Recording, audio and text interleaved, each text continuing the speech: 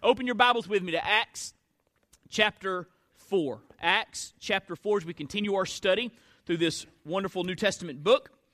Acts chapter 4. We're going to begin reading in verse 1.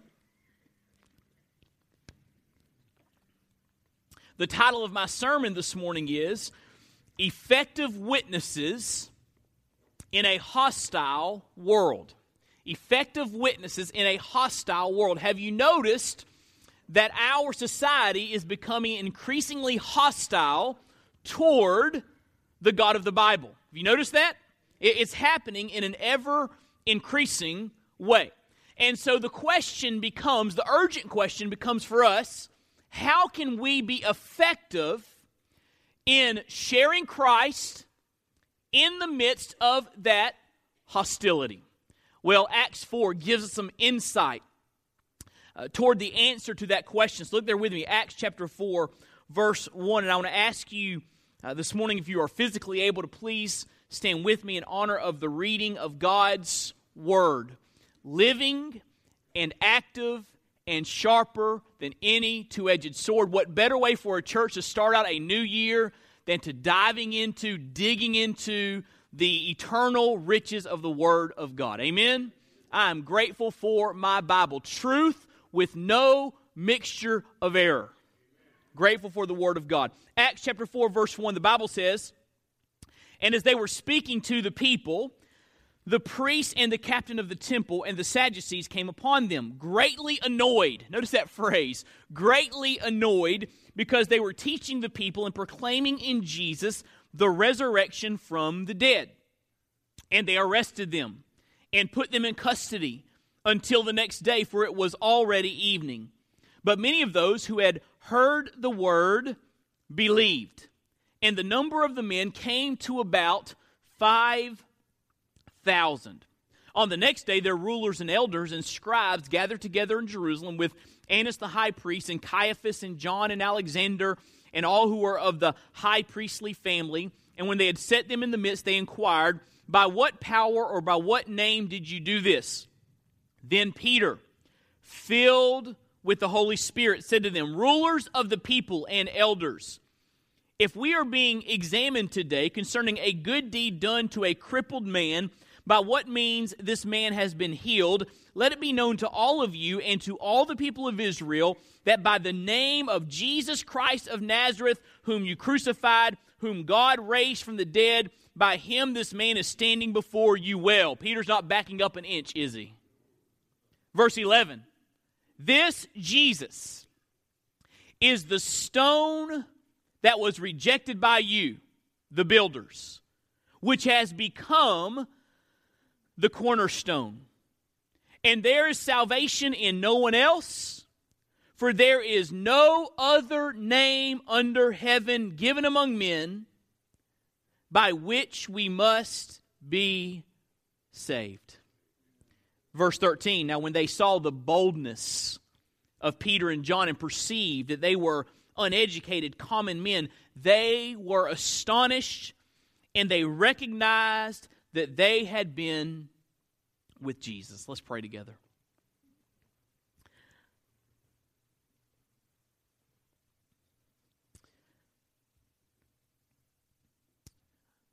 Father in heaven, we come to you today in the name of Jesus, recognizing, Lord, our need for you. We truly believe that all is vain in this moment unless the Spirit of the Holy One comes down. So, Lord, would you, by your Spirit, work in our midst? Take your word and apply it to our lives that we might be changed. Father, I pray that you would use this sermon to raise up gospel warriors here at Longview Point Baptist Church, that we might go out into this community and into this world with the glorious good news that Jesus saves and see lives changed. So God, use this sermon in that specific way. Lord, may we leave this place different than when we came. May the name of Jesus be exalted and magnified because it's all about Him. And Lord, we ask and pray all of this in Jesus' name. And all God's people said, amen. Thank you. You can be seated. To kind of catch you up with the book of Acts that we've been studying for the last few months, we see in Acts that God birthed the New Testament church there in Jerusalem. They were having great impact. In Acts chapter 2, we saw that there were 3,000 people saved after Peter preached a sermon on the day of Pentecost. And then in Acts chapter 3, God uses Peter to heal a man. He heals a man through Peter, and when this man gets healed, it gets people's attention. And the man who had been lame since birth is walking and leaping and praising God in the temple, and a crowd begins to gather because they're saying, this is the man that was lame, laying by the gate begging for alms, and now he's leaping about and he's praising God. So as the crowd gathers, the curious gather, Peter thinks this is a great time to preach a sermon. So he preaches a sermon there in Acts chapter 3, and people get saved. As a matter of fact, look what it says in verse 4. Many of those who had heard the word believed, and the number of the men came to about 5,000. So they went from 3,000 to 5,000 in size. With just one sermon, they went from 3 to 5. 2,000 people saved. And so people are getting saved, lives are getting changed, people are following Christ, and the religious leaders get mad. Did you notice where it said these religious leaders were greatly annoyed? And we're going to see them become hostile here in chapter 4 and chapter 5 and the following chapters. Persecution begins with the healing of this man and the crowd that gathered and the folks that were saved. Now, these religious leaders who were greatly annoyed and took steps to silence the preaching of Jesus remind us of the culture that we live in today. Our society, again, is becoming increasingly hostile to the gospel. So, what are we supposed to do? If the culture is getting more hostile to the sharing of Jesus Christ, then how should we respond? Should we stay silent? The answer is no. We would be disobeying the Bible. We are called to be witnesses for Christ. Acts chapter 1, verse 8. Should we change the message to make it more palatable? The answer is no. Paul said in Galatians 1, if anyone preaches a different gospel, let him be accursed. That's pretty serious language, right? So we can't be silent, and we can't change the message. What are we supposed to do in the midst of a hostile culture? We are called to be compelling witnesses of Christ to a lost and dying world. And what I want to do this morning is I want to show you the requirements to be an effective witness for Christ. Because some of you are out there saying, can I really be a witness for Christ? Can God really use my life to share good news with people that are lost and need to be saved? Can God use me, or is this just things that preachers should be doing and missionaries should be doing? What are the requirements to be an effective witness for Christ? Let me give you the things that aren't requirements. First of all, number one, higher education is not a requirement. Did you notice what he says there in verse 13? What the Bible says in verse 13? When they saw the boldness of Peter and John and perceived that they were uneducated, common men, they were astonished. Uneducated men. These were fishermen, professional fishermen. They were blue-collar workers. And the religious leaders are saying, how can these folks speak with such power? They've never been to seminary. I mean, what's going on here? We learn from this that education is not a prerequisite to be an effective witness for Christ. As a matter of fact, some of the greatest witnesses for Christ in human history have been uneducated men and women who knew the one true God and loved the one true God and were not ashamed to speak of the one true God. So education is not a prerequisite, a requirement to be an effective witness. Also, social status is not a requirement to be an effective witness. Look what they say there, verse 13. They perceived that they were uneducated, common men. Common men. Ordinary men. The word here speaks of of them being laymen. They weren't professional religious folks. They were laymen. They were ordinary. They were common. They weren't noble. And yet God is using them in remarkable ways. And so higher education, not a requirement to be an effective witness for Christ.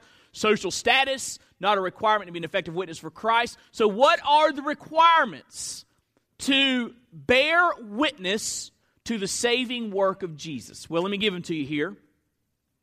Number one, know the gospel and stay on message. Know the gospel and stay on message. Look what the Bible says there in verse 1. It says,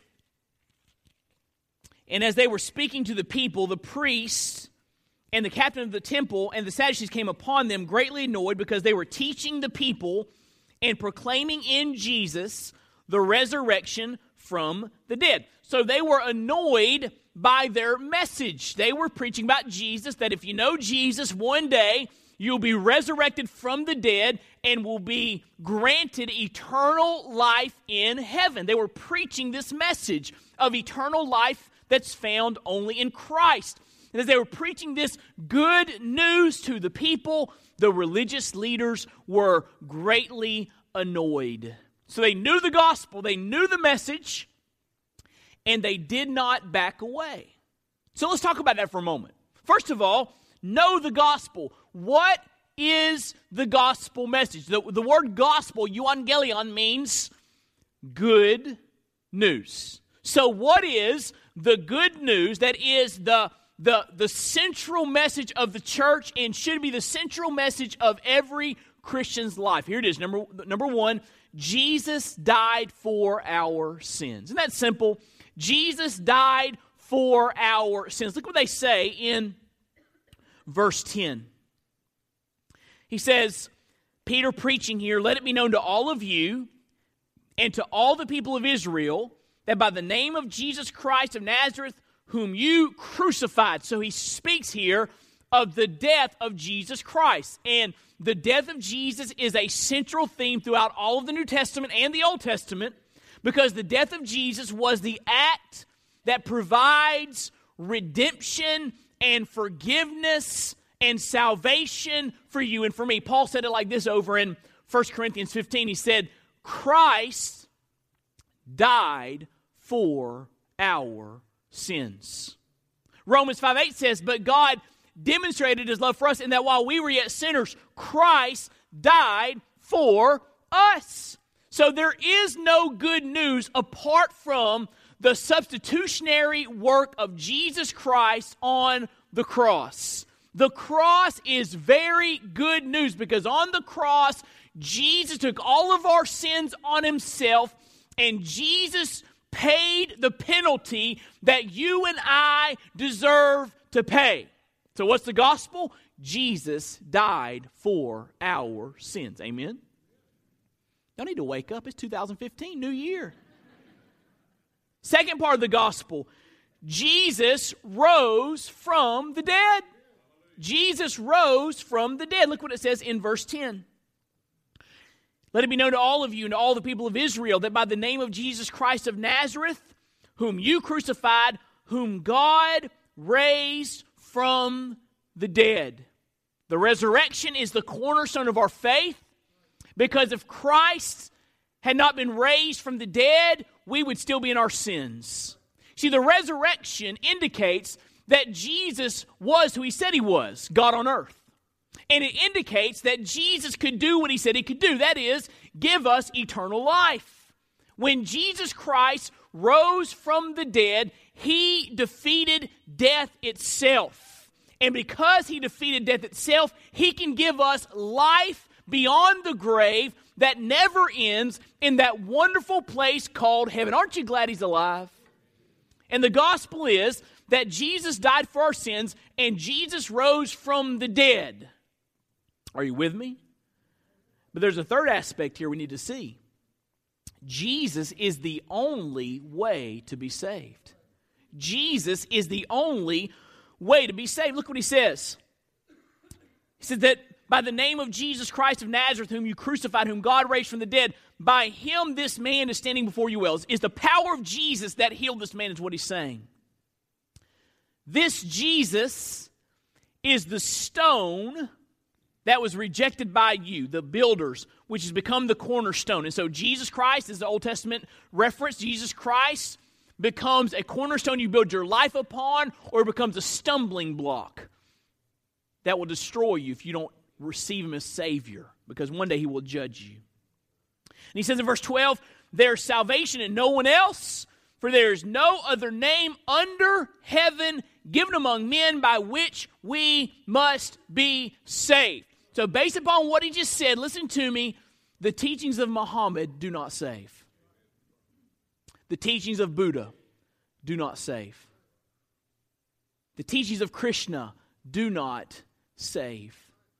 The teachings of Joseph Smith do not save. There's only one Savior. There's only one name that saves under heaven. It is the name of Jesus Christ of Nazareth, period. There is no other way to be saved. No other way. One way. Now, some say this, well, Jesus is a way to be saved. Listen to me.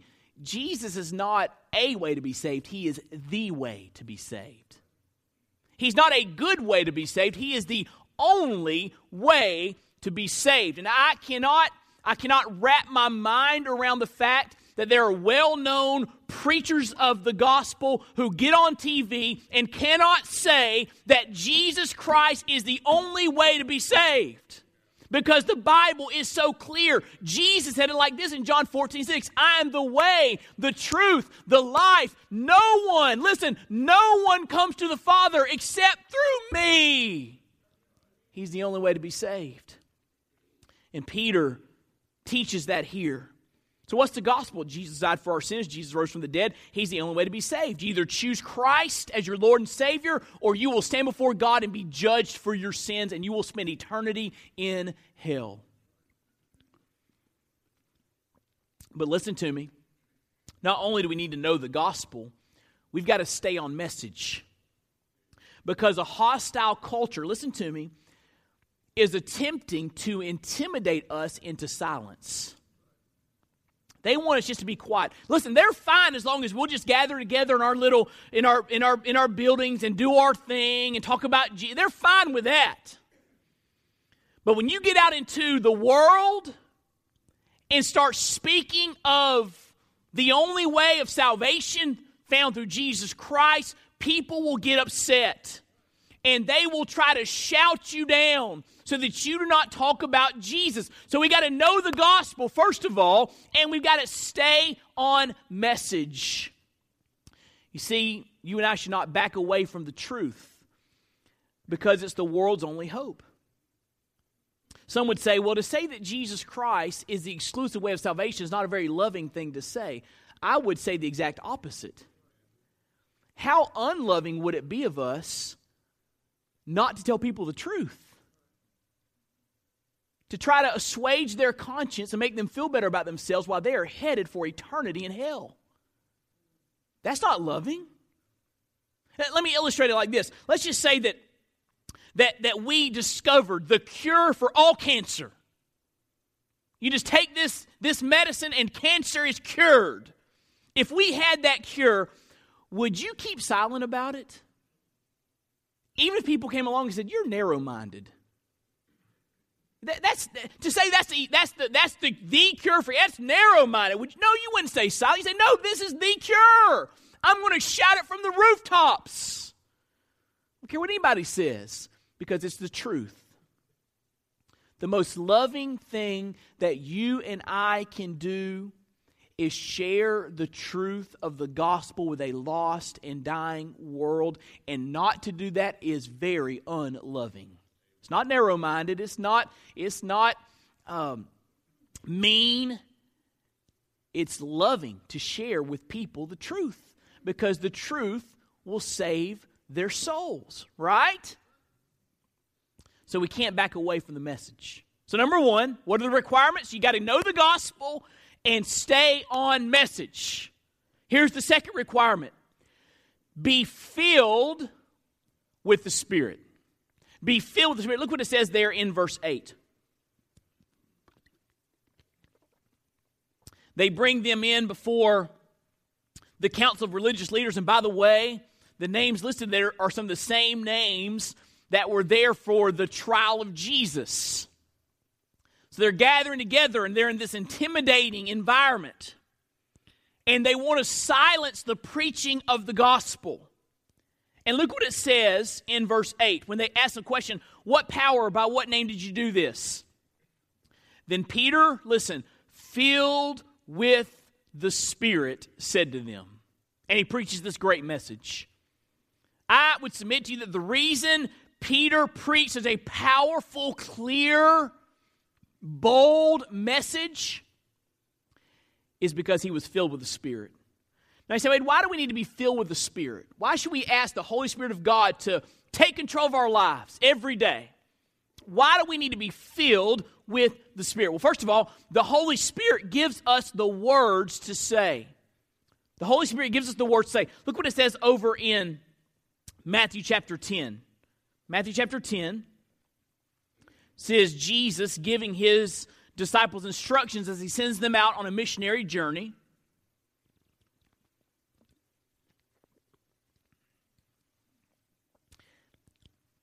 What it says in Matthew 10, verse 16.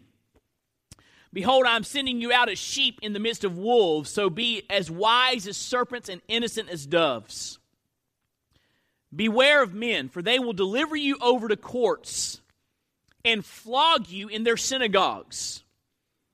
And you will be dragged before governors and kings for my sake, to bear witness before them and the Gentiles. When they deliver you over, do not be anxious how you are to speak or what you are to say, for what you are to say will be given to you in that hour. For it is not you who speak, but the Spirit of your Father speaking through you. So, Wade, why should we be filled with the Spirit every day? Because if you are filled with the Spirit, the Holy Spirit will give you the words you need to say. One of the major hindrances to Christians witnessing is fear. Because Christians think, well, if I engage someone in a spiritual conversation, they'll ask me a question I don't know the answer to. Or they'll bring up something I can't explain. And the fear keeps many Christians silent. Listen to me. If you are filled with the Spirit, He'll give you the words to say. That's what the Bible says, right? So Peter knew what to say because he was filled with the Spirit. Also, we need to be filled with the Spirit because the Holy Spirit gives us boldness. Turn back to Acts chapter 4.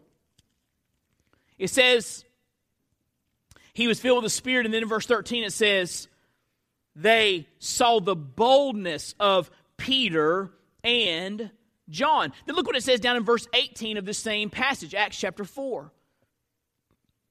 It says, they called them after the trial, after the inquisition, and charged them not to speak or teach at all in the name of Jesus Christ. So here's the conclusion of the religious leaders. Okay, listen, we heard what you had to say. No more talking about Jesus. Now look how Peter answers. Peter and John answered them, whether it is right in the sight of God to listen to you rather than to God, you must judge, for we cannot but speak of what we have seen and heard. That's bold, isn't it? The religious leaders say, stop talking about Jesus. Peter says, sorry, can't do that. Can't do that. Sorry. And look what it says down in Acts 4, verse 29. We're going to get to this later on, this passage. But they're praying together when they're released. The church comes together and says, okay, persecution's coming. Let's pray. Verse 29, they pray. Now, Lord, look upon their threats and grant to your servants to continue to speak your word with all boldness while you stretch out your hand to heal, and signs and wonders are performed through the name of your holy servant Jesus. And when they had prayed, the place in which they were gathered together was shaken. Watch this. They were all filled with the Holy Spirit. Everyone see that? Filled with the Holy Spirit and continue to speak the word of God with what? Boldness. There's a direct correlation between the power of the Spirit in your life and boldness for proclaiming the truth. The Holy Spirit gives us boldness. So what do I need, Wade, to be an effective witness for Christ? Do I need a seminary degree? No. Do I need to be on a church staff? No. Do I need to be a missionary? No. You need to know the gospel and stick to it, and you need the Spirit of God to fill up your life. And every Christian can experience that. I read a story about Peter Cartwright. He was a great circuit riding Methodist preacher. And he lived in Illinois because he was run out of Tennessee because he took such a strong stand against slavery. And in Illinois, he was riding the circuit, preaching at different churches, and he came to one particular church on a Sunday, and he was scheduled to preach, and the deacons came to him before the service, and they said, Pastor, President Andrew Jackson is attending our church today. And they knew that Peter Cartwright was very bold in his speech and could be kind of in your face. They were trying to kind of say, okay, listen, we got a dignitary here. Be careful with what you say. They knew that Cartwright could offend with his preaching. Peter Cartwright stood up to preach and said this: I understand President Andrew Jackson is here. I've been requested to be guarded in my remarks. Andrew Jackson will go to hell if he does not repent. Those were his words. Andrew Jackson will go to hell if he does not repent. The audience was shocked. But after the service, President Andrew Jackson came up to him and he said, Sir, if I had a regiment of men like you, I could whip the world. See, that's the kind of boldness we need, isn't it? Boldness to stand by the truth because the truth sets people free. And if we water down the truth and we are intimidated into silence, we're not helping anybody. We need Holy Spirit boldness and clarity of speech. But there's the third thing I want to show you. So what I need to be an effective witness for Christ. Spend time with Jesus. Spend time with Jesus. Look what it says back in Acts 4, verse 13. When they saw the boldness of Peter and John, perceived that they were uneducated, common men, they were astonished, and they recognized that they had been with Jesus. I love that phrase. See, Peter and John bore a resemblance to their master that was unmistakable. These are the Christ followers. These are the men that spent 3 years with him. Their resemblance to Jesus was unmistakable. R. Kent Hughes says this: when they talked, they were so much like Jesus that the presence of Christ right then and there could not be denied. Peter and John's companionship with Jesus had transformed them. And the religious leaders saw that. These men are common, they're ordinary, they're uneducated, but they're so much like Christ. You see, the more time that we spend with Jesus, the more our lives will reflect Him. I don't mean to sound mystical here, but you can just tell when someone spends a lot of time with Jesus. Christ is just reflected from their life. You can tell someone that is on intimate speaking terms with the Savior. You can tell someone that spends time seeking the face of God. You just see it in their life.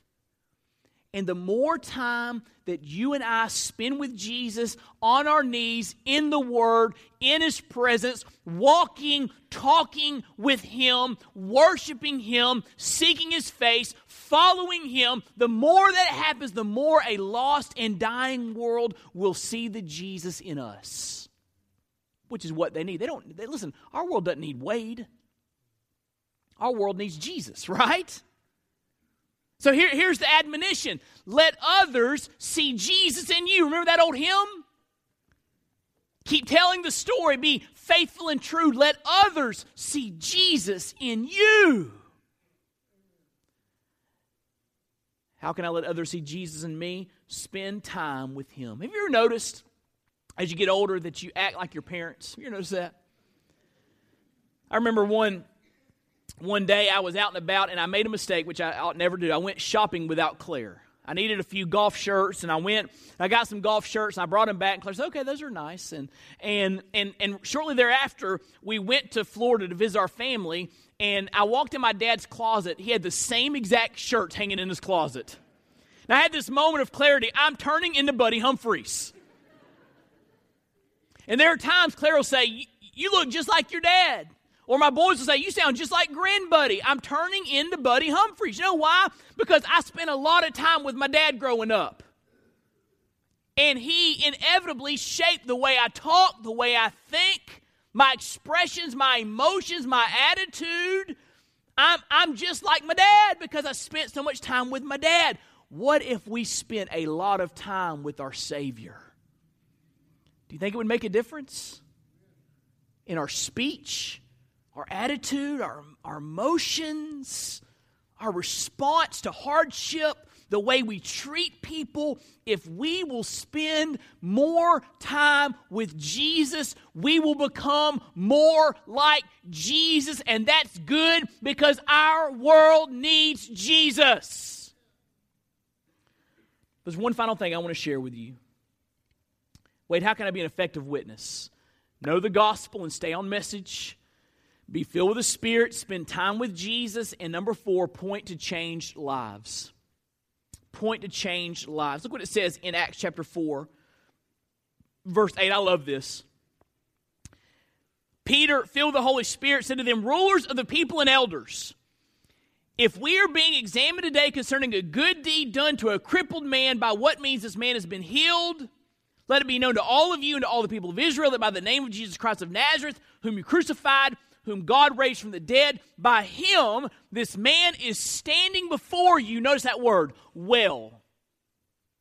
It's almost like Peter saying, what are we talking about here?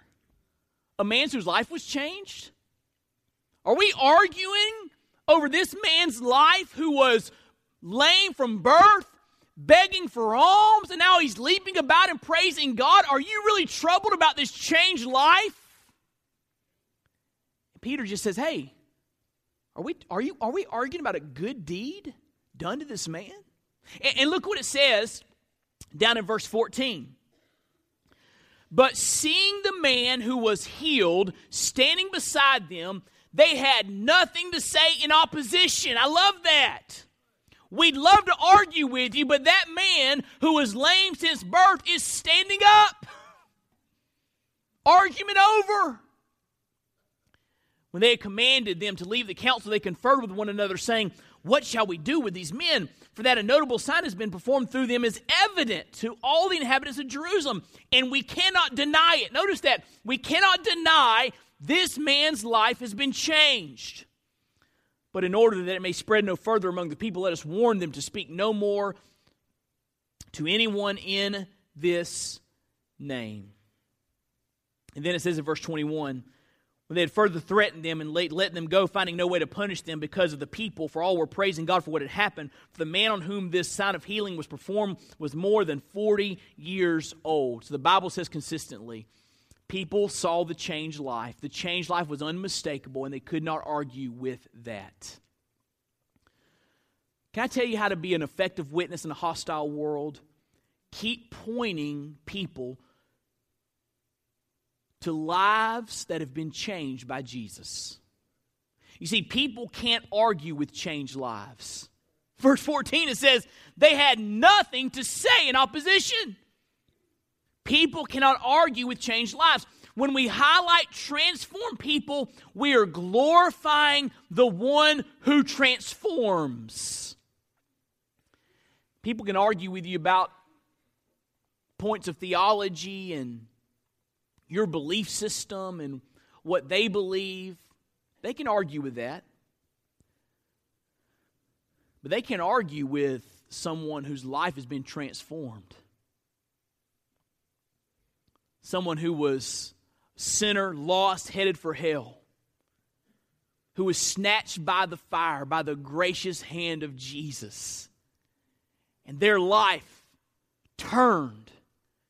And now they're full of grace and truth and love and kindness because of the work of Jesus in their life. People cannot argue with a changed life. They can't argue with your changed life. That's why personal testimony is so important. Share what Christ has done for you. And then point at other folks you know. Hey, Jesus changed him. Jesus changed her. Jesus changed me. Jesus changed this family. Jesus changed this community. Jesus is in the life-changing business, and people can't argue with that. And so, point to change lives. It is an effective witnessing tool just to show people the reality of Christ's saving work in our world. I read a remarkable book several years ago titled Unbroken. Story of Louis Zamperini, Olympic athlete, shot down in World War II. He was a Japanese POW. It was one of those books I just couldn't put down. And I thought as I read the book, this would be a great movie. Well, the movie was just released a couple of weeks ago. I haven't seen the movie yet. But in the book, the story is told of Louis Zamperini returning from life as a Japanese POW, returning back to life in the United States. Got married, had a family. But because of the traumatic stress, the post-traumatic stress of his ordeal, because of his hatred toward the Japanese, his life began to spin out of control. He began to drink and abuse alcohol and was not taking care of his responsibilities, and his marriage was on the rocks, about to end. And his wife went to a Billy Graham crusade in Los Angeles. When she went to that crusade, she met Jesus Christ. She was saved. She came back home and said to her husband, Louis Zamperini, will you come with me to this crusade? And he reluctantly agreed. He heard the gospel from Billy Graham, and Louis Zamperini got saved. And his life radically changed. His marriage was saved. He stopped drinking. He dealt with his hatred. As a matter of fact, he went to Japan on a forgiveness tour to say to his captors, I forgive you. That's a work of God's grace. His life was radically changed. And up until his death, which is just recently, Louis Zamperini was a bold, consistent witness for Jesus Christ. Now here's what's interesting. I read in the Wall Street Journal that in the movie, they don't share any of that. No Billy Graham crusade, no life-changing salvation. That part's not in the movie. Why? Why would they leave that out? Because the world knows what we need to know. You can't argue with a changed life. And if they put that in the movie, they are bearing witness to the saving power of Christ. Right? If Hollywood knows it, we need to know it. And we need to point people to change lives. Because you can't argue with that. So here's the point. Wait, what's the point of all this? And by the way, if you'll get this, listen, if you'll get this at the beginning of 2015, this will be the most impactful year of your life. You ready? Don't be intimidated into silence. Walk with Christ and share Christ in the power of the Spirit. Let me say it again. Don't be intimidated into silence. Walk with Christ and share Christ in the power of the Spirit. And God will use your plain, ordinary, common life, just like my plain, ordinary, common life, to change the world. Isn't that exciting? Let's be effective witnesses in a hostile world.